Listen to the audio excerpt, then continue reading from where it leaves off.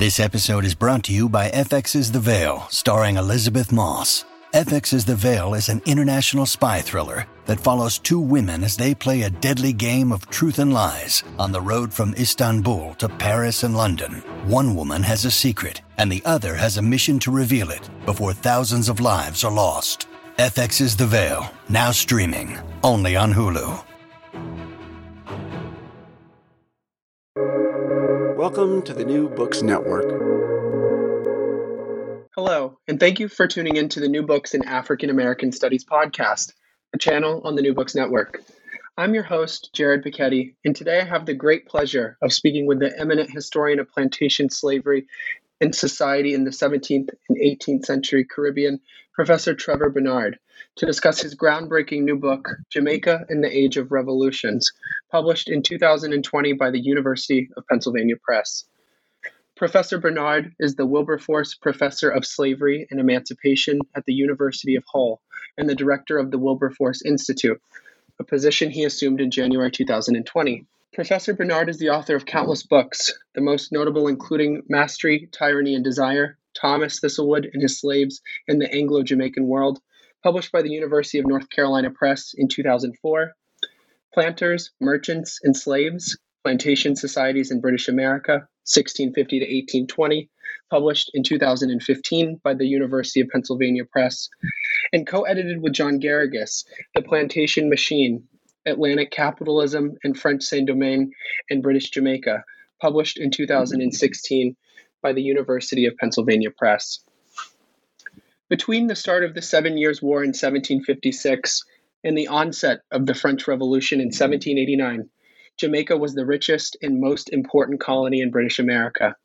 White Jamaican slave owners presided over a highly productive economic system, a precursor to the modern factory in its management of labor, its harvesting of resources, and its scale of capital investment and output.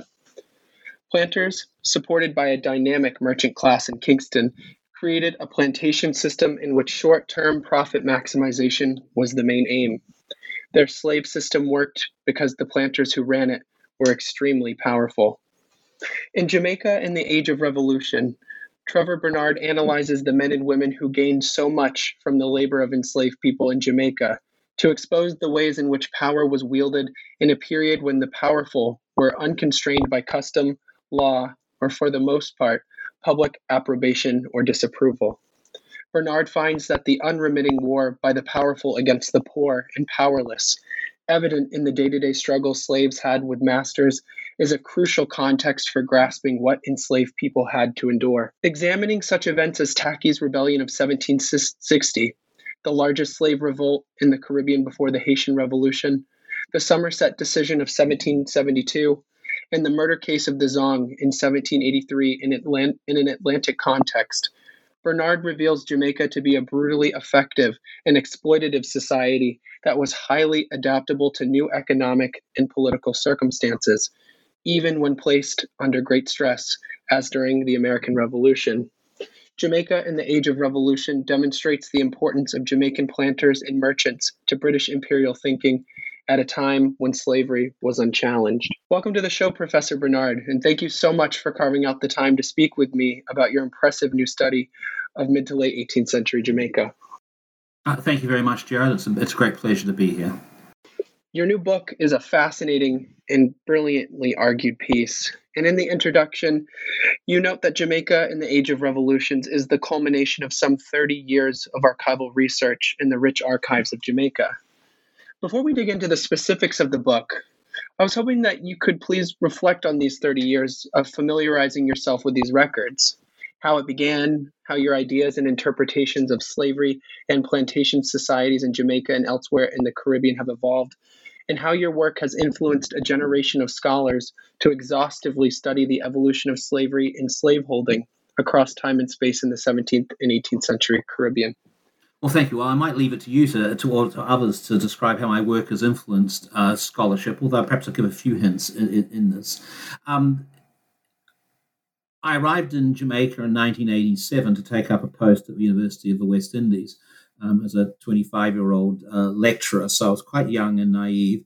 But I was having worked at that stage on Maryland, on the Great Planters of Maryland, and I was interested in going to Jamaica, not only because it was a place with an interesting place and a place to have a job, but also because I was interested in looking at the sorts of things that I've been looking at the Chesapeake, which would be very much based on the social history of the Chesapeake under great people like Lois Green Carr, Lorena Walsh, people like that in the 18th century, working in the late 20th century.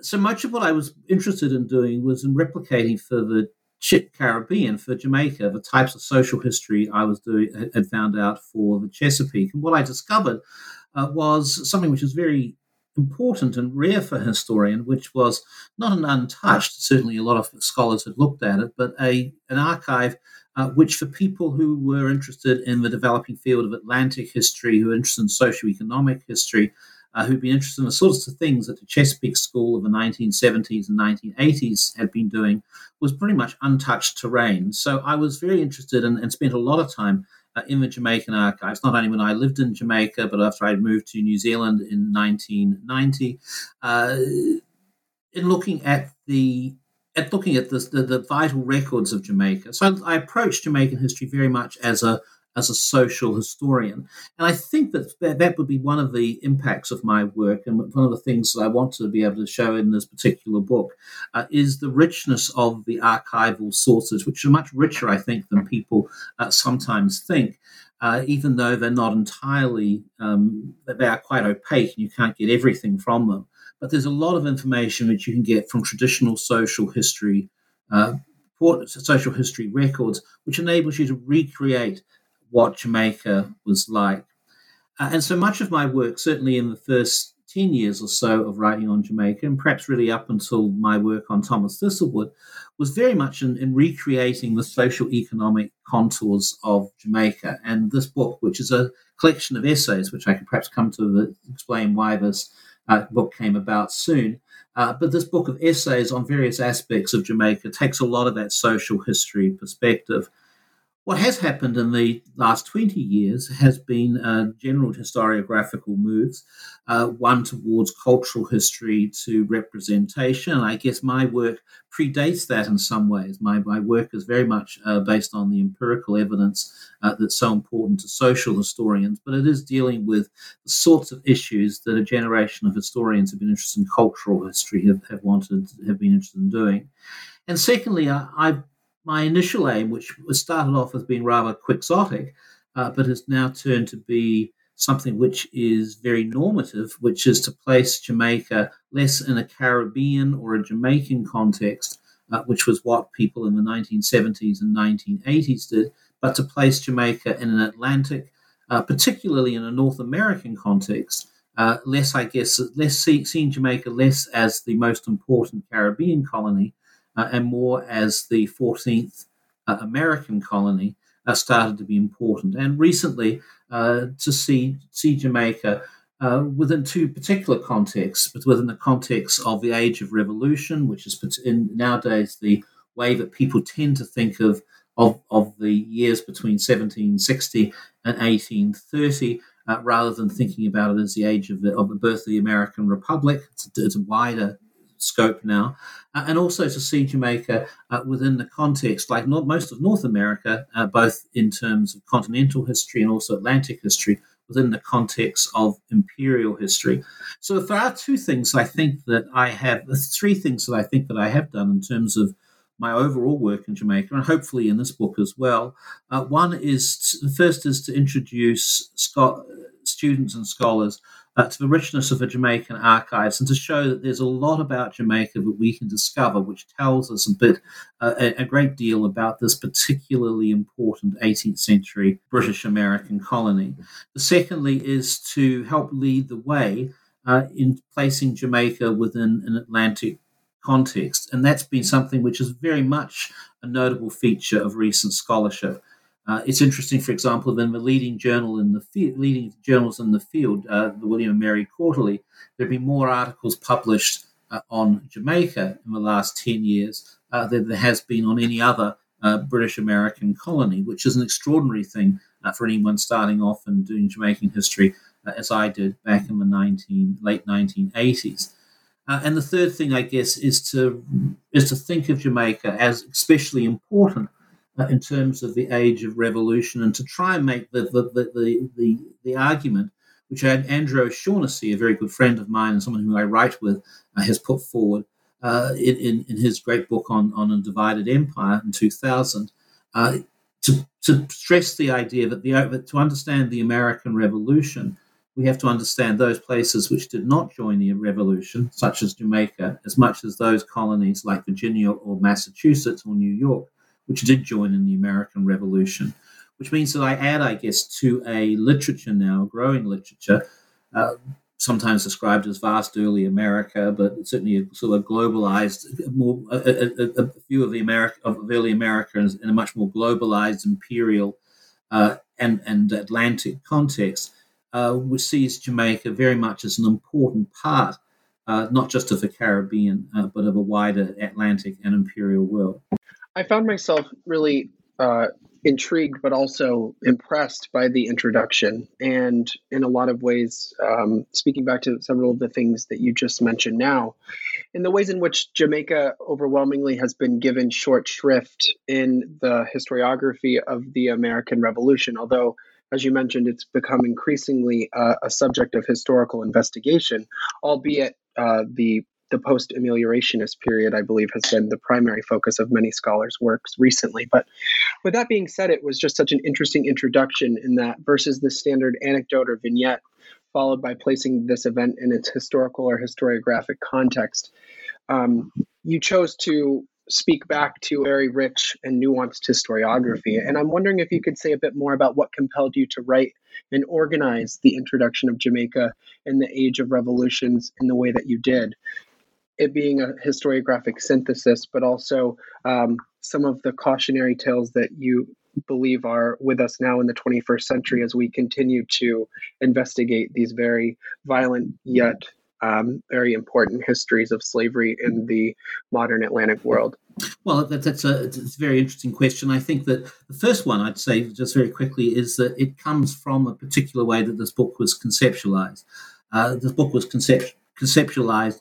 Initially, I thought of it as just a way of publishing a large number of articles that I had already written on Jamaica, and putting them in book format, which would be convenient for readers. But publishing has moved on, and so instead of being a collection of greatest hits, such as they might be, it became a collection of articles that I hadn't published. And increasingly, it became conceptualized around articles that dealt with various aspects of Jamaica in what I'm calling the Age of Revolution, particularly in the period of the American Revolution. And I thought, well, how do I have these hang together? And it seemed to me that it was important, given that these were essays which were discrete rather than necessarily following a particular theme, that I had to have an introduction which placed my work within a larger context. And the more I thought about it, I thought that it was important both to talk about where I came from in terms of looking at Jamaican history. And I guess I have two unusual features in that way. Firstly is that I'm not Jamaican, nor am I American, so I don't have a particular investment in Jamaican history or contemporary Jamaica, and certainly have no investment in contemporary America or in American history. I mean, the interest that anybody as a world citizen has, but how these places choose their presidents and how they choose their prime ministers and how they operate is not really my concern. I'm very interested in it in terms of the 18th century. So I think it's important to recognize that I look at these places from outside of the perspective of someone who is a local. I look at it very much as a foreigner, in the same way as an American might look at the French Revolution or the Russian Revolution or ancient Rome. And secondly, I wanted to show, I guess, a generational thing that's having started off as a social historian and very much operating within the ideas of what used to be called the new social history of the 1970s and 80s, that this work has gone along with the has gone along and reacted to the variety of forms of scholarship that have emerged since then. And I guess one of the most important ones of that is that Jamaica is, at least for historians of the Atlantic world, an increasingly important place. It's important not only because it is a vitally important colony in terms of the wealth it produced, but also because it creates a model of society, what I call the failed settler society in 1994, which separates itself out from the types of societies in North America which are developing in this way. And one of the things I wanted to do was to talk about how the scholarship that is emerging is very much connected with this Atlantic scholarship, which talks to a wider hemispheric imperial British world. So I want to look at Jamaica using the techniques of social history, a local place, with persistent with people who don't move far away from Jamaica, but Jamaica also within a wider world. And I thought that looking at the American Revolution was important in this area, because one of the questions that struck me, and I guess one of the things I would like to have if people have it reading from this particular book, is that I hope that they look at some old questions in new ways. And one of the old questions I hope that people will look at in a new way is that instead of asking why did Jamaica not join the American Revolution, they might ask, is why did the 13 colonies not follow Jamaica in being loyal and staying part of a British Empire? Because I think that's really the major question. The default question is not why Jamaica stayed loyal. It's why other colonies felt sufficiently agitated to break away. And I think that you can only understand really why the 13 colonies did what they did, if you appreciate why Jamaica did what it did, or at least why the white planters and merchants of Jamaica did what they did, which was to stay very much within a British Empire, which they felt angry about at times, which they also felt sustained them. So hopefully that gives you some idea, I guess, of why I wrote the introduction, in order to give structure to a series of disparate articles, which I hope taken all together provides an interesting portrait of Jamaica at a very vital time within Atlantic and indeed within American history. I think going back to the question that you just raised, which is very provocative and expertly examined across the book of why Jamaicans stayed loyal to the British. I'm wondering if you could offer perhaps an overview or an answer to that question, because I think that question animates in some ways every chapter of the book in some way. With the period between the end of the 7 Years' War and the beginnings of the American Revolution really being the period in which you seem to have investigated most thoroughly in the book. And so I was, in a lot of ways, I think another way of framing the question could be, how did the Age of Revolutions reshape plantation politics, not only in the British Americas and in the nascent United States of America, but also in the British Empire in places like Jamaica? Well, there are two very big questions which animate the whole of the book. What I would say about it is that it's the two questions are, why did Jamaica not join with the 13 colonies, not become the 14th colony to break free of British rule? And the second one is, why did it matter? What were the implications of this? The first one, there's a variety of reasons which I address in here, but one of the larger contexts that I would like readers to think about is that the customary interpretation of what happened after the 7 Years' War in North America is that the British in the 1760s were unable to cope with the pressures of a new and expanded empire, with issues in the continental west of America, with issues to do with India, and most of all issues to do with the 13 colonies. In other words, it's a British Empire which seems in strife and unable to operate. It looks different from Jamaica. The period between 1763 and 1776 is a period of for white planters, the people who ran the place, it was a period of extreme wealth, extreme prosperity, where Jamaicans felt very comfortable within a British empire. The types of things that caused revolt in America were of no concern or little concern in Jamaica, such as the tax burden or the various actions that Britons had made against North Americans. And so Jamaicans operated in a British empire that they thought was very good. And that British Empire was one which was predicated much more on listening to people from Jamaica, who had a much bigger presence in London than any North American did, than it did on listening to Virginians or South Carolinians, let alone those rascals in Boston, who Britons thought everybody in North America wouldn't support. And they thought so because they'd been listening to Jamaicans, and Jamaicans wanted the British, were fully in support of such things as the coercive acts, etc. So that's one thing that I want to say, is that from a Jamaican perspective, the British Empire worked well, but loyalty was likely. But there were other factors as well. The second one is that Jamaica was, because of its demographic nature, the demographic nature of things in Jamaica, which I've spent a lot of time working on, was an immigrant nation. It was not only that the great majority of the population, who were Africans, came from West Africa. Those people who were planters and merchants tended to be migrants from Britain and specifically from England. So they had an instinctive loyalty to the places from which they came. Moreover, the demography of Jamaica meant that it was not only a hugely profitable place, but it was, as an island located in the Caribbean, in between other European empires, notably France and Spain, particularly Saint Domingue and Cuba to its north, was a place which was insecure externally, and even more so was insecure internally.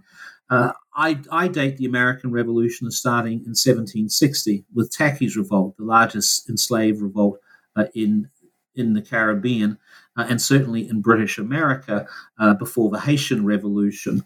And I think that it continues right up until 1788, which is the start of abolition. That's my period for the American Revolution, a very Jamaican-centric one. And if you look at it, in one reason is that that Jamaica needed British support, and it needed it in two ways. One, because it knew that it had lots of rebellious enslaved people who they knew and had experience would take revenge about them against whites if they possibly could, within an extremely exploitative enslaved system.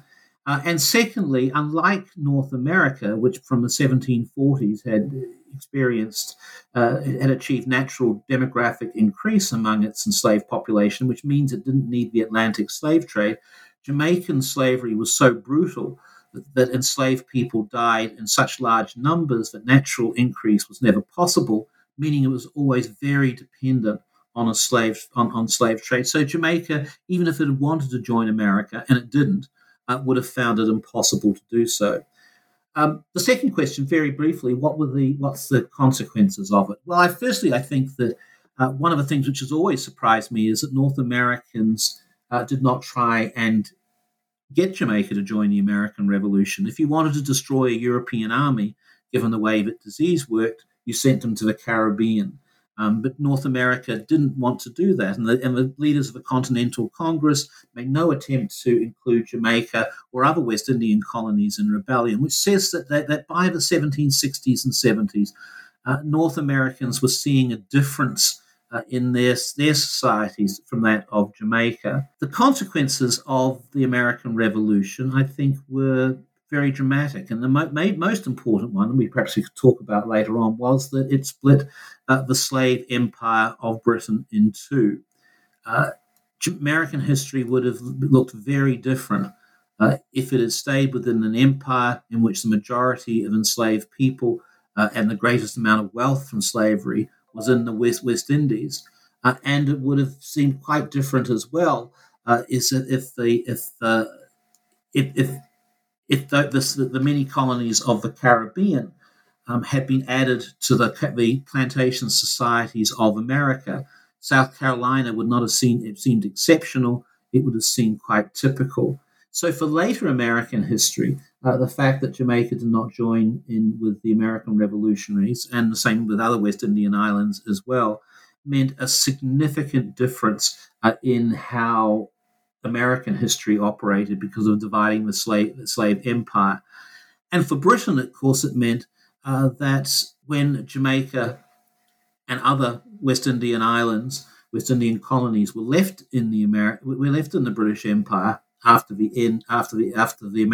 American Revolution, all of a sudden the number of white Protestants, particularly white Protestant slaveholders, were far less than they had been before.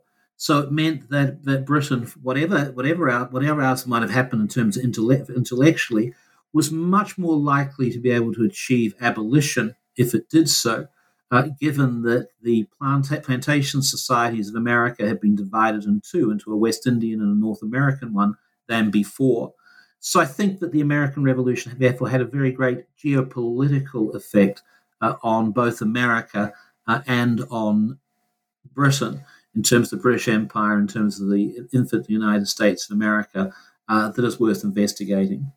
The final thing that I would say about it, is why it matters, is that if we are to include Jamaica as part of America, which I think it should be, that we should think of Jamaica as being as important as Virginia and Massachusetts and Virginia being as important as Jamaica, then we have to take into account the particular nature of the enslaved society that was created in Jamaica. And that changes our position of our view of what we think of slavery, what we think of plantation societies, what we think of the British Empire in this particular period. I must say, one of the things which I find as a historian of Jamaica really puzzling at the moment is a particular aspect of the 1619 Project, which suggests that one reason why Americans broke away from Britain to start the American Revolution is that they feared that Britain was being too lenient on enslaved people, that it was turning into an abolitionist nation, etc. That seems very strange if you look at it from Jamaica, because Britain was the leading slave trader in the world, sent 15,000 captive Africans a year to Jamaica in the years just before the Age of Revolution. It supported slavery and the most brutal form of slavery in Jamaica with a maximum amount of authority and force, and that ideas that somehow or other the British Empire was a gentler place when it came to slavery certainly seems, for a historian of Jamaica, to be a quite bizarre interpretation. And so one of the reasons why I think Jamaica, I'll finish now, I've been talking for quite a long time about this, but one of the reasons I think that we need to look at Jamaica, if you are looking at African-American history in the United States, is that once you include Jamaican history as part of American history, you have a quite different view of, one, of what slavery is, and secondly, of what slavery was like during the British period. One of the things I hope readers would come away from reading this book is just a realization of just how terrible slavery was in the middle of the 18th century, and that slavery has a history, and that it's different in the 19th century than it was in the 17th century, and it's different in the 18th century. And in the 18th century, it was very much focused around sugar plantations in places like Jamaica, and that alters how we think of colonial early America. I couldn't agree more with your remarks just a moment ago, that incorporating Jamaica into the history of the Americas in the 18th century, particularly during the Age of Revolutions, it certainly complicates the motives or motivations of the not only the North American colonists, but also the loyalties of West Indian planters in places like Jamaica to the crown, and it makes more. I think it contextualizes the reasons why the West Indian planters certainly would have stayed loyal to the crown during this conflict. And I think it seems so obvious now, given the spate of historiography that's been published over the past two or three decades, I would say, But in terms of the simple fact that Jamaicans and West Indian planters more broadly received such favorable treatment from the crown because Jamaica was the crown jewel of the British Empire throughout the 18th century. It was its wealthiest colony, and it was, considered to be the most strategic in terms of trade and the preservation of British rule there. And so it's interesting to, when you include a Caribbean oriented focus of the American Revolution, how drastically that shapes our the takeaways that we have from that very pivotal moment in modern history. But one of the questions I had in that regard too, and the road to revolution that you so eloquently and thoroughly explore in the beginning chapters of the book that eventually led to the revolution itself was the possibilities that were created in the mid 18th century in terms of Jamaican society and its economy. And so in the first 3 chapters, you discussed Jamaican planters and the broader planter culture that they constructed, that they perfected and sustained over the course of the mid to late 18th century through a variety of measures, including grotesque violence and spectacles of terror, as well as the continued reliance on the importation of captive Africans to sustain their labor needs, but also the importation of provisions to nourish these women and men's overworked bodies, but also the perfection of scientific management practices that carefully calibrated capital investments, the management of labor, and this obsession with short-term profits and the maximization of profits. And I was hoping that you could bring us into the world of 1750s and 1760s Jamaica for our listeners, so that way they have a better understanding of how Jamaica was able to construct such a productive yet such violent society during this period. Well, that's a great question. I'll try and be briefer than I have been so far in my questions, because I think that is the key to try understanding Jamaica. I think that Jamaica, and I'll try and I'll use some words and then I'll justify them. Jamaica creates a successful society, successful only for a small proportion of a population and successful only in a couple of ways.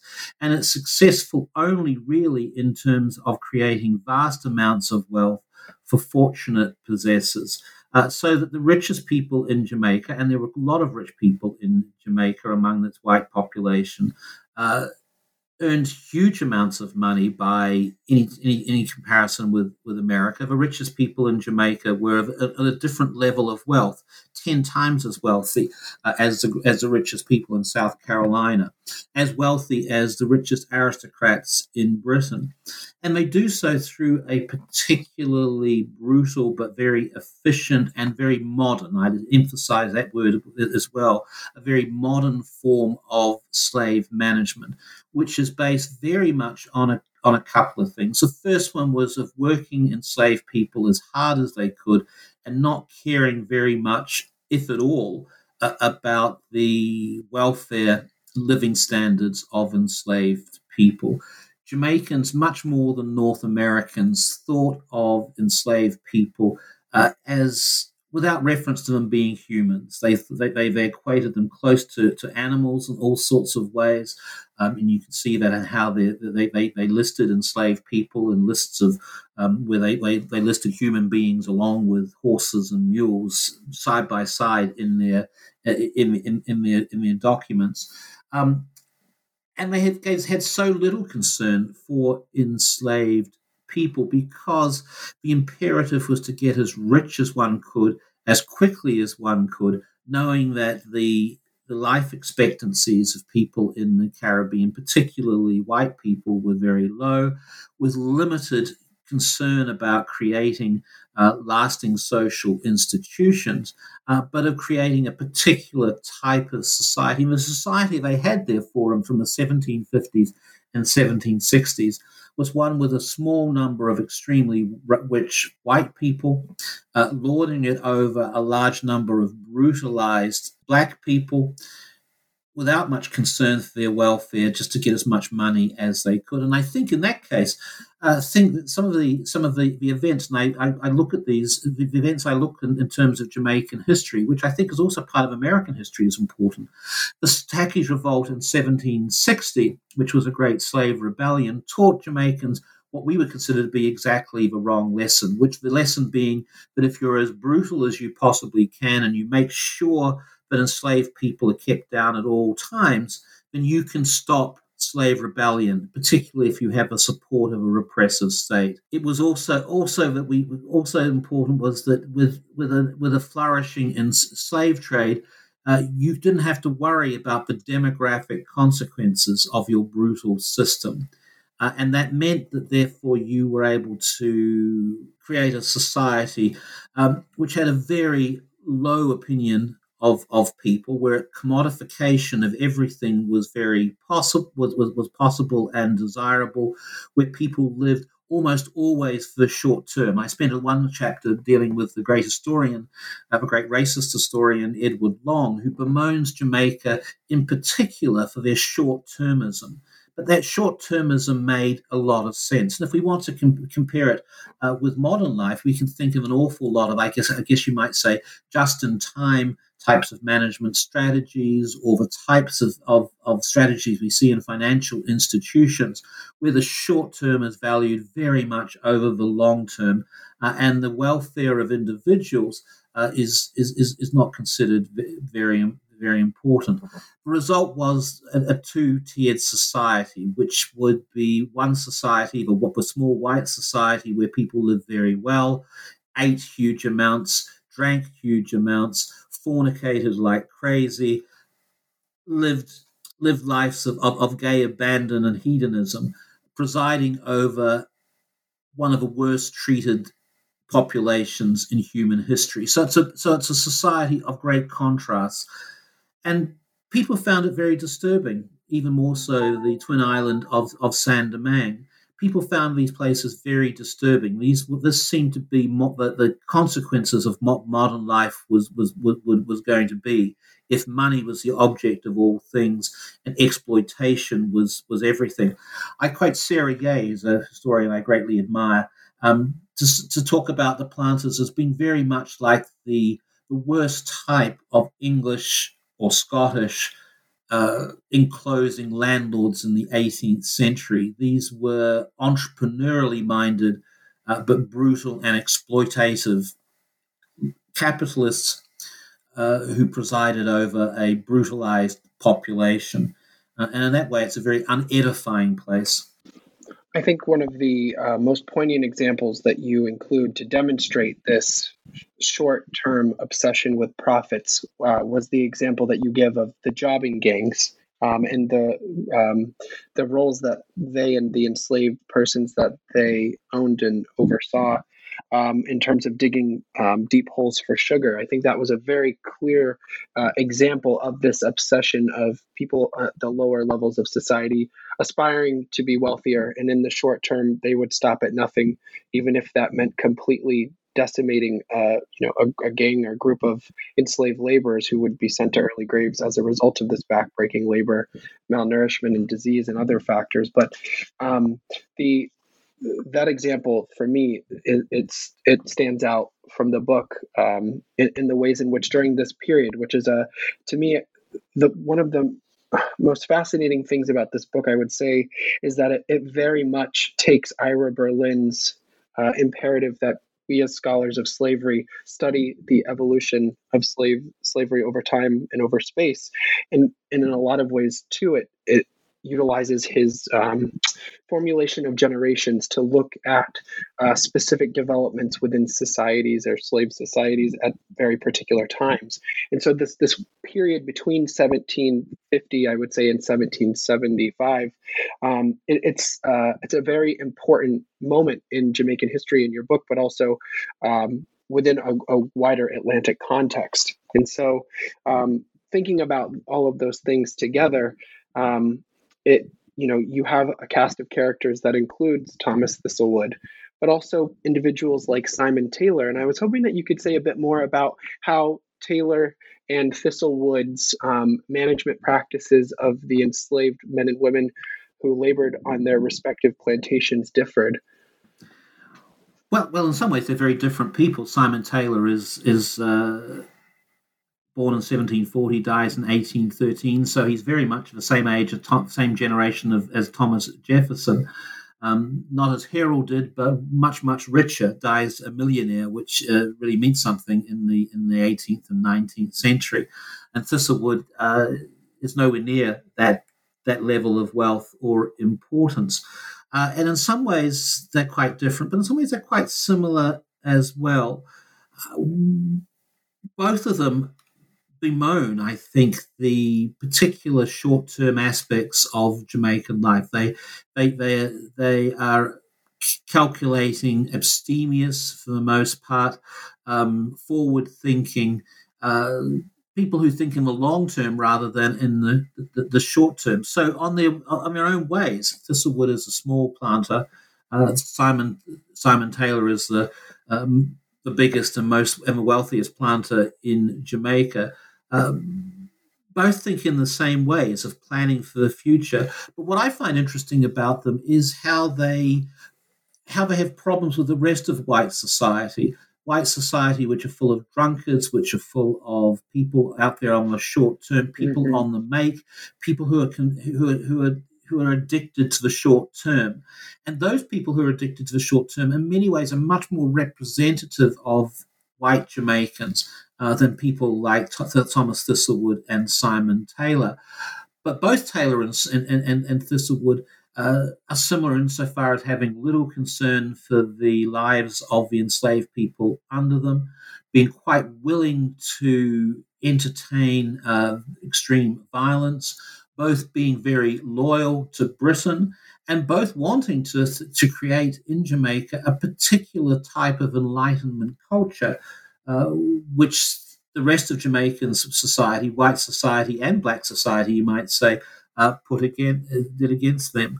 I'm glad you mentioned Ira Berlin, because it's certainly his admonition that we should be looking at time and space, and perhaps particularly at time and how we look at slavery is very important. Because one of the things I would hope people come away from reading this particular book is that slavery in the period before abolition, before the abolition of the slave trade, and in the places where demographic decline among enslaved people was axiomatic, was a very different and much worse, at least in material conditions, a much worse form of slavery than was the case in slavery in other places, and certainly in slavery in later times. On that subject, I was hoping that you could discuss a bit more, in terms of the research that you have conducted, not only over the past 3 decades, but specifically with regards to calculating the standard of living or levels of subsistence that were experienced by Jamaicans in the late 1770s and the early 1780s. For me, one of the things that I was struck by was the exorbitant cost of living in Jamaica. I believe that you said it in 1774, thereabouts, that the cost of living in Kingston would have been roughly 139 times more expensive than it would have been in Boston at the same time. Forgive me if that statistic is not correct, but nevertheless, the larger point being that not only was the cost of living extremely expensive, which to me was very, very interesting to think about in the context of the free population of color, which we will talk about momentarily, and that you explore in greater detail in the 5th chapter of the book. But the disparities in wealth between the enslaved and the elite, going back to the example of Simon Taylor being the wealthiest planter in Jamaica during this time, I was wondering if you could say a bit more about how you and other researchers like Jeff Williamson and Laura Panza have calculated these levels of subsistence, both in terms of annual income, but also with caloric consumption and other facets of everyday life that help us understand just how wretched conditions were in Jamaica during this time. Well, it's a very interesting question. One of the things that I had done in Jamaica, and one of the articles perhaps one of the ones I'm most known for, was in 2001. I published an article in the Economic History Review recalculating the wealth of Jamaica based on the calculations of Richard Sheridan, one of my great predecessors, who was very proud to know in the last years of his life. Who had written in the 1960s about how Jamaica was much wealthier than the rest of the colonies. And my calculations in 2001 increased that the wealth of Jamaica even more so. What I hadn't really taken into account, and this was something I talked about for a long time, as Jamaica as the wealthiest colony, was just how unequal it was. And this was something that, particularly when I was working with Jeff Williamson and then Laura Panza in the University of Melbourne, where I used to work, Jeff had worked on 18th century North America and had come to the conclusion that North America, even with slavery, was both the wealthiest and most egalitarian society on earth in regard to the standard of living. And so we started to look at this particular topic, and we published an article in Explorations of Economic History a couple of years ago, and to realize that Jamaica was very different. It was the most inegalitarian society on earth. All the profits went to the wealthiest people in society, not even to all of white people in society. An awful lot of white people were very poor, but were supported in a culture which valorized whiteness by extensive welfare payments, but was a society where the wealth of white Jamaicans was sustained by the extreme poverty of black people in the system in a system which I've just described, which was very much just in time, just in time management, where planters concentrated on growing tropical crops that they could sell in Britain without worrying about self-sufficiency, which was something which really alarmed Edward Long, which meant that they were always extremely vulnerable if there were any disruptions to supply. And that, of course, happened in the American Revolution. So the figures you quote about the cost of living in Kingston compared to Boston comes when Jamaica's really much been starved in 1780, 1781 from British, not only from British, but especially from North American provisions. And it meant the cost of everything went way up. And it meant that enslaved people, of course, bore the brunt of this by starving. And I think it's no surprise in the chapter that I quite like. I like most in this particular book, which is the one on the tragedy of the Zong in 1781, which I reinterpret as a Jamaican event. What I want to show is that without the slave trade coming in, without provisions coming from North America, white Jamaicans faced a huge increase in in the cost of living, and black Jamaicans starved to death because they couldn't get the things that they needed to sustain them.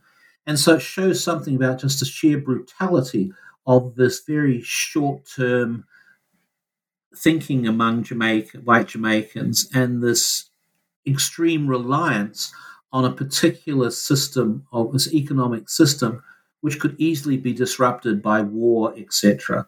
And one of the things which I think I'd like to examine a bit further is just how easily Jamaicans accepted the reality of famine, of dearth, of poverty among enslaved people. And an article I've just published in the Historical Journal talks about that from a cultural perspective, which talks about the cult of hospitality among white Jamaicans, the extent to which they drank excessively, ate huge amounts, entertained and danced continuously, and engaged in an awful lot of sexually aggressive behavior, particularly to enslaved women. And that makes that cult of hospitality seems all the worse when you have at the same time a starving and desperate enslaved population. It makes Jamaica a particularly obnoxious society, but one which is fascinating for historians to look at. Certainly. And I don't mean to give short shrift to Taki's revolt, which I think we could go back to in a moment. But on the subject of the Zong massacre, I think that I found myself most intrigued by this chapter in the book as well. And it just seems that pardon the pun, but it was a perfect storm in this moment.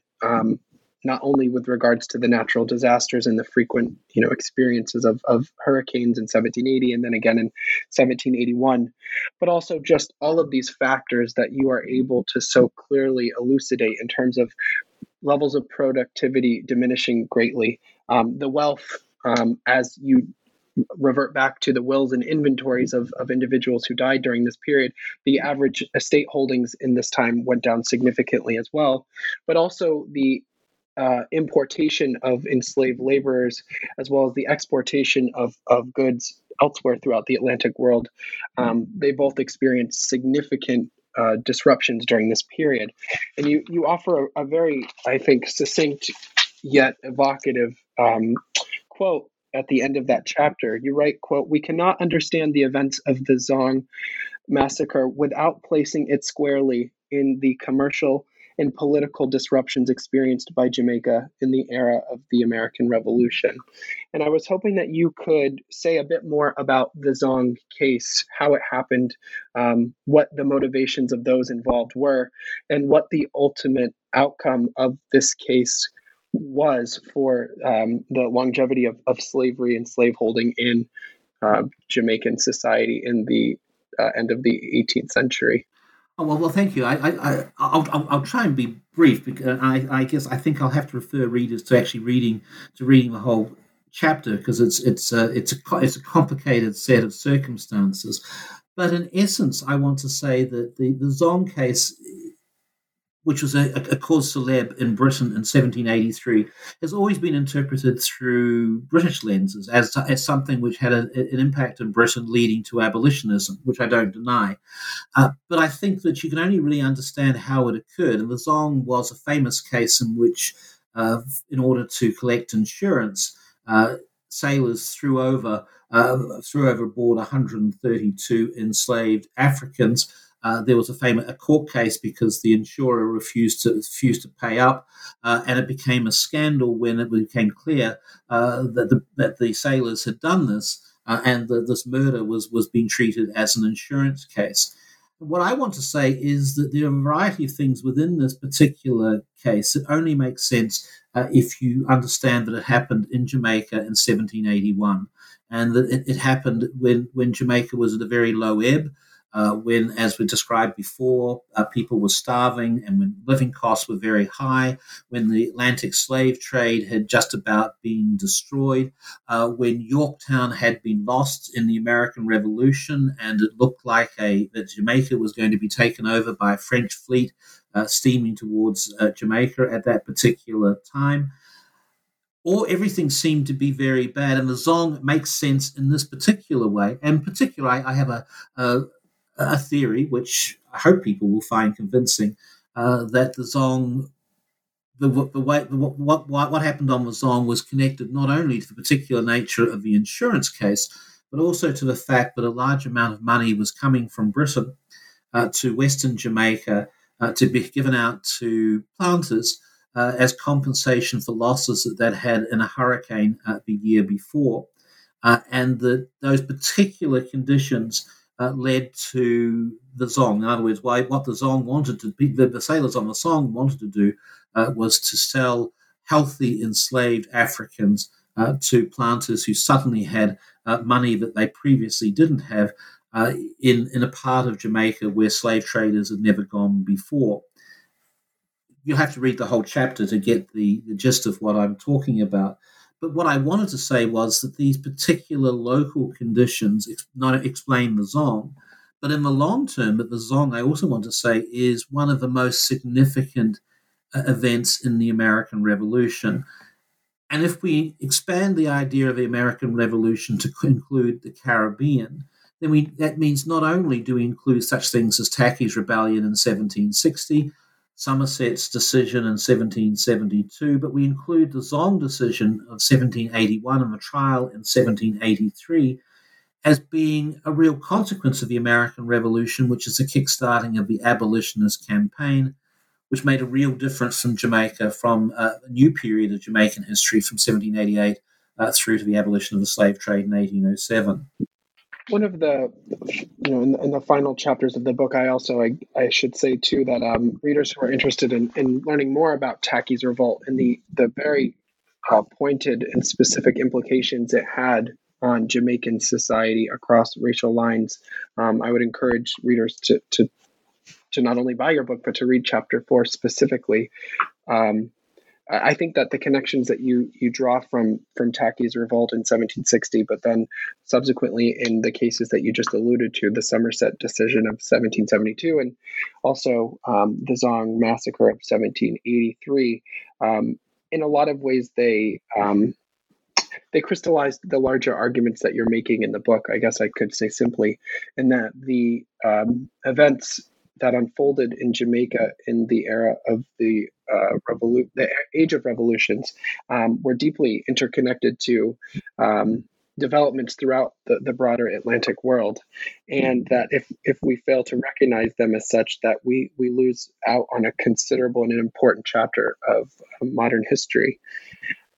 I wanted to ask quickly, Professor Bernard, if you could reflect on some of the points that you make in subsequent chapters of the book. In a lot of ways, I think that this book not only reflects decades of research and thinking on a myriad of topics and in a very particular time and place, but also about the future of the field, specifically for studies of slavery and capitalism in the Afro-Caribbean world.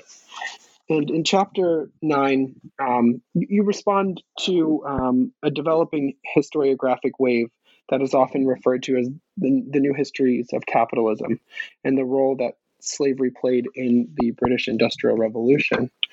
Although you caution us on page 237, you write, quote, "While we should be prepared to rethink our histories of the beginnings of industrial capitalism so that way we find more space for enslaved people, we need to remember that our efforts may end up with us sharing space with some uncomfortable bedfellows." I was hoping that you could say a bit more about this and, your motivations in writing that final chapter of the book. Well, I'll try to do so very briefly. Perhaps I would refer readers to an article I wrote with Giorgio Riello in the Journal of Global History on slavery and the new history of capitalism, which outlines a lot of my argument and Giorgio's argument, in particularly in what an 18th century historian would think of the arguments of 19th century historians of a new history of capitalism, reading backwards. I think there are two things I would say just very quickly. Firstly is that I wanted to engage in the book with the always productive arguments of Eric Williams, who I think is never, like all great historians, he's misinterpreted as much as he is well interpreted. And I think that Eric Williams, just very briefly, is entirely right in the long temporal framework that he has, which says that up until the end of the 7 Years' War and perhaps up to the American Revolution, slavery was such a vital part of Britain that it was unchallenged.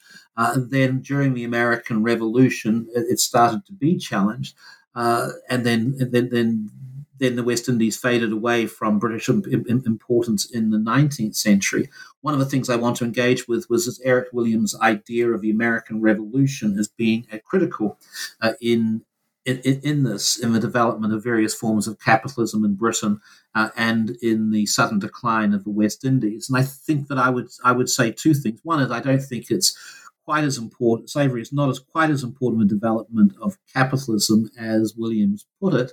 But the culture of slavery was incredibly important in what the British Empire thought about itself, and that the American Revolution, despite all the things that we've talked about so far, which was bad for planters, but one of the extraordinary things about Jamaica, the Jamaican plantation economy, was how quickly it could regroup from disasters, be they natural disasters or be they man-made disasters like the American Revolution. So the long-term impact of the American Revolution was, strangely enough, much less economically in the West Indies than it was in the American South, which has never really recovered from the American Revolution right up to this present day. But what the American Revolution did do was to show what planters were really like, and that's why things like the Zong is very important. It showed what slavery and the plantation system of Jamaica was really like, and it forced upon planters ultimately their most dreadful foes, which were the abolitionists. And one of the things that I think is important about the new history of capitalism, and is never recognized, is that we need to remember that abolitionists won, slave owners lost. A lot of the readings that you now have about how important slavery is, both in American history and in British history, all of which I think I applaud. I agree with these sorts of things, but they overstate the power that planters had. I've spent much of my career listening to planters' voices, and I'm rather tired of them. So certainly what I want to do in the future is to spend much more time listening to the voices of the enslaved and to people who are not planters. But one of the things that I think that we've got to be wary of is taking what planters say as being gospel. So Edward Long, in 1774, talks about how Jamaica is absolutely essential to the economy and politics of Britain. He says exactly the same sorts of things that Eric Williams says, and that historians of the new history of capitalism also say, in saying that slavery is so important to Britain. Now, that might mean that Edward Long is right, but it says something if you are quoting people who happen to be very strong pro-slavers. So those are some of the things I really wanted to explore, and I think that there's still a lot more to explore by historians in this particular field of how slavery and capitalism operated, with particular reference to the West Indies. Before we part ways, and I'm wondering if you could, you mentioned a moment ago that you've been listening to the voices of enslavers for almost 20 years now, if we think about it longer, certainly, but with the publication of your book about Thomas Thistlewood in 2004, I'm wondering if you could speak a bit now about what your future projects entail and what you hope the trajectory of your field will look, or I'm sorry, the trajectory of your career will look like in the coming years for those of us who are very anxiously awaiting the next book project? Well, I've got a variety of things that interest me and which I'm wanting to do, some of which are related to Jamaica, some of which are related to wider topics in Atlantic history. It's been quite a productive couple of years. With any number of books and articles coming out. I had a book with Sophie White, which is a collection of essays on enslaved voices in French and British America, which I'm quite pleased about. I've just finished a book on, which I guess I call my lockdown project, which is where I read all the articles published in early American history between 2012 and 2020, about 400 of them, and have written a book talking about what I think is the state of early American history, which I guess you might say is sort of a pompous old man book. But anyway, it tries to look at the various things that I guess I was doing in the introduction, about various trends within early American history. And none of these will be very surprising, which would be how enslaved people, how slaves, Jamaica, for example, as being part of that, how Indians and Native American history, how the whole question of empire have become very important, while some of the traditional topics of social history, such as the position of white working class men, population, migration have faded in importance, and I want to talk about those things. I'm also writing a book on the Caribbean over time, but I'm also interested, I guess, in a couple of other projects. One is with Andrew O'Shaughnessy. I want to write an imperial history of the American Revolution, but mainly historiographical.